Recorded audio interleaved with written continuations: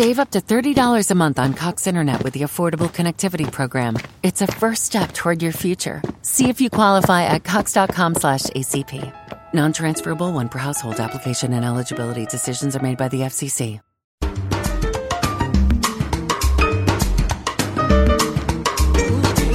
It's time for Counterculture. Are you tired of how divided our world has become? We desperately need stories of peace and healing. We find the bridge builders across the globe who are stepping into the divides of culture and bringing understanding, compassion, and reconciliation. And now, here's your hosts, Jonathan Sanborn and Lisa Jernigan. Well, welcome to Counterculture. It's such a privilege every time we get together to sit around this table with you, Jonathan. So, I'm Lisa. And I'm Jonathan. Exactly. I just introduced you, kind of, right? I feel honored. I always look forward to this because, first of all, you never know what's going to emerge. Like, I think the last time we were together, we talked about your socks. Yes. And they were kind of unique. They were edgy. They were edgy. And, yes. And then you even sent pictures after the show. Yeah. So I knew it was legit. I'm not kidding around. You weren't. I do not sit on a throne of lies. You don't. I'm all about the truth. You are. So I was like, okay, he really did. He really got those socks. So if you want to know what those socks look like, you'll have to listen to a previous podcast with to find Mark out. Lucas, our guest in the past. Because we kind of mocked you a little bit about your socks. But then I deserve it. But then Mark was envious, which I was like, wow, okay, this is taking a turn. Okay, so let's get into our show. First of all, I have to ask a question. I didn't do it. It was a deep, I know you always fake. do it. You always did it. But what is your beverage of choice for caffeine? Somebody asked me that the other day, and I thought that's a good question. That is, here's the thing. I am caffeine sensitive, so you don't. No, but I do. I have one coffee at like 5 in the morning, 4:30, 5 in the morning, and that's it. Because if I have any more, you think this is crazy? Oh, wow. Just amp up the milligrams of caffeine, and you man. So this is not you highly caffeinated? No, this is not. This is low caffeine. Oh, wow. Because I'm just too loco. Yeah. Okay. It goes, and I could have a second caffeine at like 10 a.m. and I'll be up. I'll feel that at like midnight if I do it. So I just have wild. to What about you? Well, my caffeine of choice is Diet Dr. Pepper. Diet Dr. Pepper. I can literally put it in my veins and go to sleep. I mean, that's how bad it is, right? Yes. So I don't want my doctor to know that because every time I go in, Dr. O'Darty goes, okay, are you still drinking your diet? And I'm like, well, yes. I'm not going to tell you how many, but yes, I do still drink that day. But yeah, I think it's interesting because we're in the fall season. Everybody's drinking pumpkin lattes and, and chais and all that stuff. You need your... So, like, you meet someone for coffee, will you get, like, a Dr. Pepper, Diet Dr. Pepper? If I'm not in a coffee shop, If you're not in a coffee shop, yeah. Okay. If I'm in a coffee shop, I get my vanilla chai or pumpkin spice if it's fall. So, anyway. Okay, we digress. But you know what's interesting? We talk about these things, right? Because we have a difference. Like, I like this, you like that, people like that. And there's no contention. There's no judging. There's no hard feelings. We walk away from the table going, that's cool that you like that, right? Oh, I'll think of something that'll make you judge me. I won't. I've I'll work determined on it. There's can't yet. No judging. No, I feel I'm no a peacemaker, remember? I feel the no judgment zone around Okay, this good. table. Okay. Well, but then there's other topics that are highly contentious. Oh, really? That we sit around. Well, we know this, right? This is the space we live in.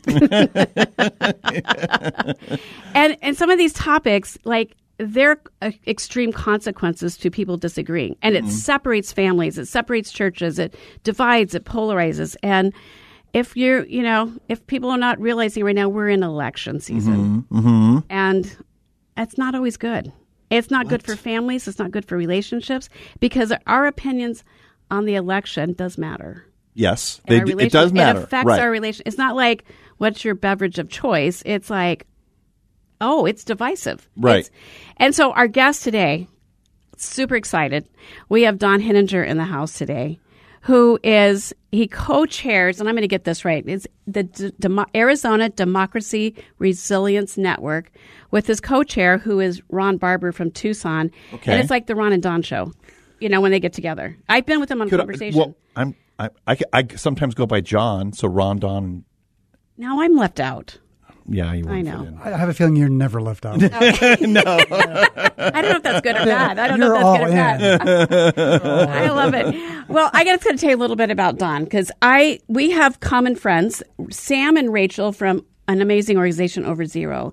They work with Don and Ron, and they work with us at Amplify Peace, and they connected. Sam's like, you've got to meet these guys because they're doing this work. We're all in this, area of collaboration with peacemaking, doing our own things, but working together. And he's like, you got to meet them. And so recently we got connected, and I highly respect Don and Ron and the work they're doing. So I'm like, you got to come on the show. We got to talk about this. Looking forward to this. So I'm just a little bit about Don. He's been a top media executive and business leader in Arizona for over 35 years, serving in a number of roles at the Phoenix Gazette and the Arizona Republic, including managing editor, and then as publisher, CEO of the Phoenix Business Journal. But one of the things I love is his heart for how do we bridge the divides? How do we have conversations that bring people together, that don't isolate? And I'm excited to talk about this because we're in election season, and it's a hard season, right? And so one of the things that, they're really trying to do is how do we protect Arizona elections by fighting the falsehoods and encouraging common values. So, Don, welcome to our show. Thanks. It's a privilege to be here. Thank you so much for having me. I was really intently listening to your differences in beverage choices. What is your beverage of choice? It's a strong black coffee. Oh, wow. Woo! Okay. What I liked about the fact was, we used to be able to talk about our political choices the same way you talked about your beverage choices. It was safe ground. You could talk about it, not get mad, and just kind of go on about your day, and not have to worry about, oh my gosh, I got to defend my diet Dr. Pepper. That's right. Yes. You have to do that these days, which is pretty incredible. And when you look at the election systems, it takes it all to a brand new level in terms of judgmental and dualistic thinking and all the things that divide us rather than unite us. And that's why the work we're doing, I think, is so important. A little background on who we are. So this is actually a project that was initiated by the Carter Center out of Atlanta. That's the center that former President Jimmy Carter created decades ago. And for decades, they've been doing work on democracy, resilience issues, and saving democracy and starting democracies across the globe. And in 2020, they looked and said, we've got a little problem right here in our backyard. We better start paying attention to the state of our democracy right here in our own country. So they started this network, basically a network in 4 different states. And Arizona is one of them where they thought the issues were most prevalent. Georgia, Florida, North Carolina are the other 3 states for us. And what we've basically done, it's the Ron and Don show, what we've put together is a group we call the Arizona Democracy Resilience Network. And the idea is that we want to do everything we can to preserve safe, fair, and secure elections and make sure the systems and the integrity of the system stays true and people have confidence in what their vote's going to be turning out to be. So good. And you guys are also bringing together faith leaders. We are. So Exactly. Yeah. So we have a network of about 180 business community and just folks from across the state. But in that group are about 50 faith leaders. And we've got a separate arm now of faith leaders who we've reached out to because one of our main goals is to get trusted messengers to talk about the safety and security of our election process and to mitigate any kind of potential violence that might be out there because that's kind of lingering around the edges too. And who better to be a messenger than a faith leader in their areas of concern and their congregations and so forth. And so having 50 leaders to put a network of faith leaders together to talk about these issues has been super important for us and really, really good too. So why faith leaders? So I wanted to push into that a little bit because I've been to events where they're reaching out to faith leaders and they usually talk about 3 things. They talk about pro-life, they talk about school choice, and they talk about freedom of religion. And so how does, why are those – is there anything more that faith leaders should concern themselves about with these issues? Well, absolutely. Well, one, faith leaders, again, we said before, who's a better messenger in terms of talking about these issues in ways that people can trust than your faith leader? Absolutely. It puts them in a tough position sometimes because we're also we're non-partisan. We call ourselves cross-partisan. It's not about Republicans. It's not about Democrats. It's just about Americans and Arizonans. And what are we doing together to have a fair election process? So, for example, we put together a statement. The faith leaders put together a statement that we've had as part of this work. It kind of explains why they're involved with it. And I'll just read just a couple of sentences here if it makes sense to give you some good perspective on what it's like. So as faith leaders from across Arizona, we come together from different religious and political backgrounds to express our support for safe, fair, and secure elections. With early voting for the November election just days away, we are concerned about the hateful rhetoric and threats against election workers, activists, supporters of the candidates, public officials, and even places of worship. The values of our faith traditions drive our belief in this cause. All of our constitutional freedoms, including our religious freedom, depend on the integrity of our elections, the foundation of our democracy. That's the core value I think the faith leaders see in terms of making sure that our democracy, in fact, is solid, secure, safe, and our elections follow that way as well. Mm. Well, and it's I so appreciate that you guys are reaching the faith community and the faith leaders, because as we've seen, politics has so entered our churches and been such a divisive. Even during COVID, we saw that with masks, right? Yeah, sure. Because even mask represented a political party in some ways, right? You kind of knew how people felt politically by the wearing of a mask. Yes. And then people would have things on their mask, so the mask became then a a statement. And so it just, and we were having a conversation earlier, and my husband, lead pastor, and anything you say can divide. You say this, and then you lose this group of people. You say that, and you lose that group of people. Mm-hmm. And it's like, why does that have to be? How come we can't agree to disagree, and we can hold different opinions? But we've seen, if we don't deal with this, if we just try to go, it'll go away. First of all, it doesn't. And then we've seen what happens when taken to an extreme. I so relate to that. I'm the senior warden at my Episcopal church, St. Barnabas Episcopal Church in Paradise Valley in Scottsdale. Just became senior warden in January. So I say that for two reasons. One is that whole mask issue divided the church. Mm-hmm. And in terms of mandatory mask wearing over all those COVID years, we had a lot of hard feelings around that, and probably lost some members of our church because of that. And then if we didn't have a mask, we might have lost some members because of that. So there was just kind of no way you could really turn that way. And talking about politics in church, especially in a church that's very diverse, and there's Republicans and Democrats alike, you got to toe a fine line between what you can say, or else you're upsetting half of your congregation. It's kind of curious. This Carter Center work came about because Bishop Jennifer Riddell, the Episcopal bishop in Arizona, saw that the Carter Center was looking for somebody in Phoenix and sent that email on to our rector, Jim Clark. I had just become his senior warden, so he sent it to me saying, "You might know somebody, Don, because you know a lot of people in town." I took one look at that and said, I think I do know somebody. Yeah. One thing led to another. So when I look at this, it's almost like divine inspiration that I'm doing this work because it came to me that way. For sure. And so when this came and you saw this and you're like, I might know of someone, myself, what were your first steps? What did you go, okay, this is what I got to do? Because obviously it was kind of like a calling for you. A little bit, yeah. Well, I've got 35 years in the news business here, so I have a lot of connections, a lot of community connections, particularly when I was publisher of the business paper. It just got me ingrained in a lot of different organizations, nonprofits, and so I just know a lot of people. And that's one of the big things that the Carter Center was looking for in establishing networks is who can they find that, one, has a lot of good community connections and has a reputation in town to help build a network. The other piece was, as a journalist through all these years, I care about the information that we spread to our communities. Information is the backbone of how our communities work together. Mm-hmm. And the fact that there's so much mis and disinformation that's around our election process, it just kind of pained me that way. And I thought to myself, if there's anything I can do to get factual information out there and get our communities more well-informed about what's going on, with essentially the fate of our democracy hanging in the balance, it was, I just looked at that and said, yeah, I got to do this. I wasn't looking for a job, but it sure found me. Mm-hmm. Mm. Well, and, part of your thing was talking about fighting falsehoods, right? And I think there's a lot of people that have this opinion, like, I don't want to have anything to do with politics. Like, it's just dirty, nasty, full of falsehood. They look at, and I'm going to just step away and not be involved. Right. Can we afford to do that? No, we can't afford to do that. Obviously, we can't. And we just want to get back to some basic values. So one of the things that we're doing in Arizona, and we're doing this across the other states that we're in too, is we're asking candidates and voters alike just to endorse a basic set of principles that will make sure that our election processes are fair, safe, and secure. And I can tell you what those principles are if you'd like to hear them. Sure. Because it's just basic democratic normal values that we've seemed to have lost touch with through all the rhetoric that's been happening, particularly over the past 4 or 5 years.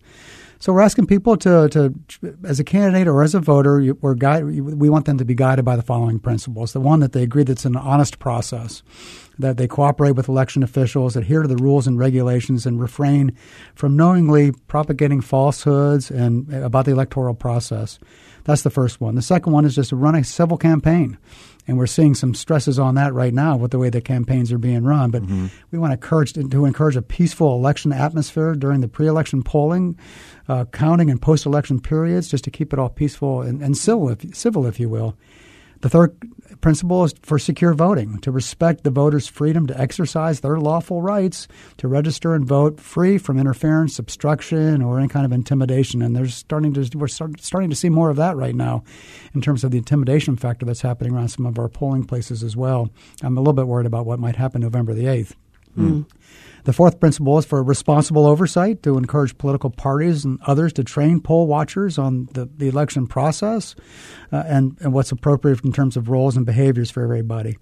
And the fifth is trusted outcomes. So once the election's over, if you've won, you won. If you've lost, concede, accept it. After you've gone through all of your checks and legal remedies to make sure the election was right and secure and fair, then at least admit your defeat and move on and let the process work. I think those are great. It's like, those basics, what I learned in kindergarten, right? The basics. That's exactly what they are. Let's be kind. Let's be nice. I know. Let's share our toys, right? It kind of pains me that we even have to do this with those principles so basic like that. But you're right, exactly right. Just be nice and be normal. Be like we've been for 200 plus years in our democracy. Do you think people willfully propagate lies, or do they really believe that?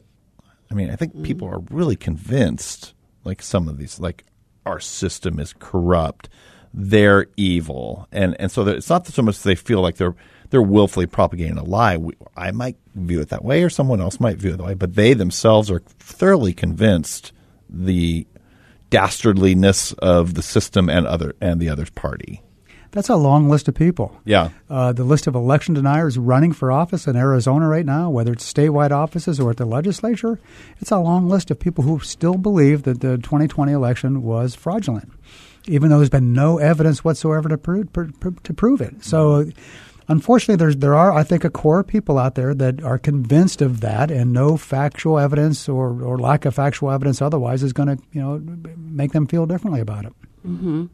I like what you're doing because it's you're showing there's a better way to do this. Yeah. Like we've just been informed in the past 4 or 5 years of what can go wrong. Yes. Yeah. and the devastating consequences for everybody. Like nobody's immune from it. It touches us in some ways in our life. But I think a lot of times we see something, we're like, but what can I do? And what does it look like to change it? And then sometimes people are in that space like, can we change it? So can you address that? Like, do you think, like, because it's been intense the past 4 or 5 years. It has. Do you see, obviously you're involved because you believe so. Right. Why do you believe that? I got to believe in the core principle of Americans, that they believe in our system, and I think most of them do. And once you get past the rhetoric and the hateful speech that's out there, I think there's a common value there that we still share. The question becomes, how do we make people realize that it's safe to feel that way? And it's hard to overcome all the rhetoric we see out there. Look at the campaign season now with the way the ads are going and what's happening on social media in terms of what people are saying about the candidates. It's just so volatile out there right now. It's a scary place. It really is when you look at the election processes. Mm-hmm.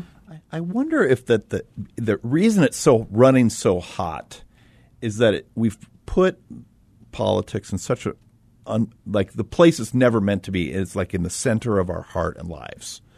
And so, therefore, it becomes part of not just an idea that we may or may not agree with. It's like who we are, and we can't separate ourselves from that. Like that, I'm someone separate than my political party, or I'm something even separate from my nation or something.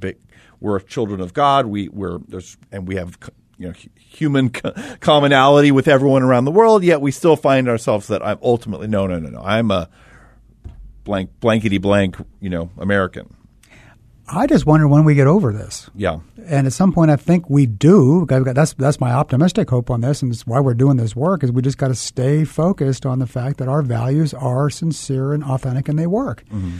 And we will be able to talk to each other about this when it's all over. And I'm hoping this is sort of a passing, not a fad per se, but a fast passing phenomena, that when we get past maybe the next 2 election cycles, then we can restore some normal operating procedures and how our elections are run and how candidates treat each other, and just turn down the rhetoric and the volume. Yeah. I think that's the whole thing. We got to turn the temperature down. Absolutely. It's way too hot right now. Right. So how do we get it a place that we can have conversations and we can, create those safe tables, environments where we can let's just talk about this. And I'm okay if you don't see the way I do, and I'm okay if I don't see the way, how do we get to that place and go, it's okay. It's okay. It doesn't have to be a war and a fight with that. And I think we've lost perspective with that a lot. And that's why we're in this counterculture, peacemaking, Yes. and why you're doing the work you're doing. And right. even you're setting the stage for the next election in 2 years. And we're not too early at all to be engaging in that. So can you just speak to us a little bit so November 8th is over. What does it look like? So then we're going to regroup and say, okay, what happens November 8th? Let's make, we're hoping that it's a nice, secure, safe process, no violence, and no big disruptions in the process. People accept the results of the election one way or the other. Then we're going to regroup and say, okay, how do we set the foundation for the next 2 years leading into 2024? That will have even more at stake at that point when it's the next presidential election. Part of that will be continuing to promote our principles, get more people to sign on to them, and we want hundreds and hundreds of people to sign on to these principles. We want hundreds of people in our network that will be trusted messengers about helping us to put the facts out there about what's really happening in our processes, what's really happening in our communities. It's funny because it's not funny, but it's sad actually, because some of these doubts go all the way down to the local election races, even down to school board and city council races, where people are starting to wonder, well, maybe I won't be trusting the results of my election. So when you have these big doubts at the national level, they become doubts all the way down to the very local races in all of our communities and even school boards, and that's why we need to get our hands around this right away. So one more question, and when you think of your faith and why you're motivated to do, what are some truths in your faith that you appeal to in order to help advance what you're trying to do? Well, we mentioned some of that before. Honesty, being non-judgmental, accepting people for who they are, accepting and respecting what people think, their opinions, and being open and honest with each other. It's just basic principles. I mean, if you follow what Jesus said, you can take the steps that he outlined for all of us. And it's all kind of the core of our system and the core of who we are as people, I think. And no matter what religion you might be, I mean, those are some basic values that I think we all can share. We've forgotten what it's like to be human. That's what we have, And to treat each other as a fellow human being. Golden rule. It's not that complicated. Right. We've got to remember to do it and to respect people for it. And then when we see good things like that happening, to recognize them and applaud that too, and encourage more people to act like that. Absolutely. Can you address a little bit where fear comes in with all of this? Because for a lot of people, it's like, if my candidate loses, the fear of, oh my gosh, my life is going to go, all these things are going to happen that are going to go again. I think there's a lot of fear in losing. How do we reframe that? The only way you can reframe it is to continue to put facts out there to explain what's going on. I think it's more of the fear of the unknown, of what's going to happen, and in many cases probably nothing. But it's the fear of the unknown. What's out there, that these processes that have been true and true to our value system for all these years now are being thrown into doubt. People are questioning whether our election processes are fair. What's coming behind that? So we just have to get back to good, trusted values, the way we've led our lives and led our communities for all these years, and get back to that. I think that's the only way to overcome the fear that's out there. It's the fear of the unknown. It really is. What's coming tomorrow? Controls so much of all of this narrative. It's kind of the underlying root issue, the fear of losing. Yeah. Right? Losing control, losing our way. Yes. And what is that going to do to my lifestyle? What am I going to lose in my life as a result? And most of the time, those fears, the answer is not much. There may be things that happen differently, but your life is going to be fine. And if you don't like who won this election cycle, well, then vote the next one. And vote your candidate in then, right? Yeah. So as we're winding down, how can our listeners connect to the work you're doing? Love for them just to get in touch with me. I can give you an email address if that works. It's don.henninger, HENNINGER, @cartercenter.org. Nice. Email me anytime. And we're going to have it. We're going to have it on the website too. Yeah. Oh, good, great. Radio. Thank you. Yeah, that's a good idea. Yeah. Where they can reach you. Yeah. And that'd be great. And so after November 8th, how can they tune into the work you're doing. We know you have a podcast. We know you guys are going to be putting these things out here to cause people to think differently. Right. Let's make it easy for them. We're going to continue to grow the network, so we're recruiting people. Anybody who wants to join our network, anybody is welcome. We'll keep building that roster, and we'll be communicating with our network on a regular basis, and that way we'll be able to keep people together with what we're doing. Thank you so much for being on our show. Really appreciate you, and this has been a great conversation. Love it. Thank you. And tell you. Ron. Thank you. Amy, he's with us in spirit, right down in Ron Tucson doing his thing. Ron is with us in spirit for sure. Exactly. But you Okay. guys doing an amazing work. Thank you so much. Thank you for the privilege. Appreciate it. Thank you for listening today. Counterculture is made possible by Amplify Peace, educating, immersing, training, and launching peacemakers to build united communities. Your mental health matters. Listen, this is Tino Gochino, and I want to break down the Mind 24/7 experience for you. Mind 24/7's mental health professionals are licensed to evaluate and stabilize individuals in crisis. I'm talking 24-hour urgent mental health care to adults and youth 365 days a year, no matter their ability to pay. Once admitted to the observation unit, you'll have access to food, drinks, entertainment, and even loungers for sleeping. I believe in the mission, I believe in what they're doing, and I believe in you. Visit mind24-7.com to find the location nearest you. Together, you don't have to do this alone.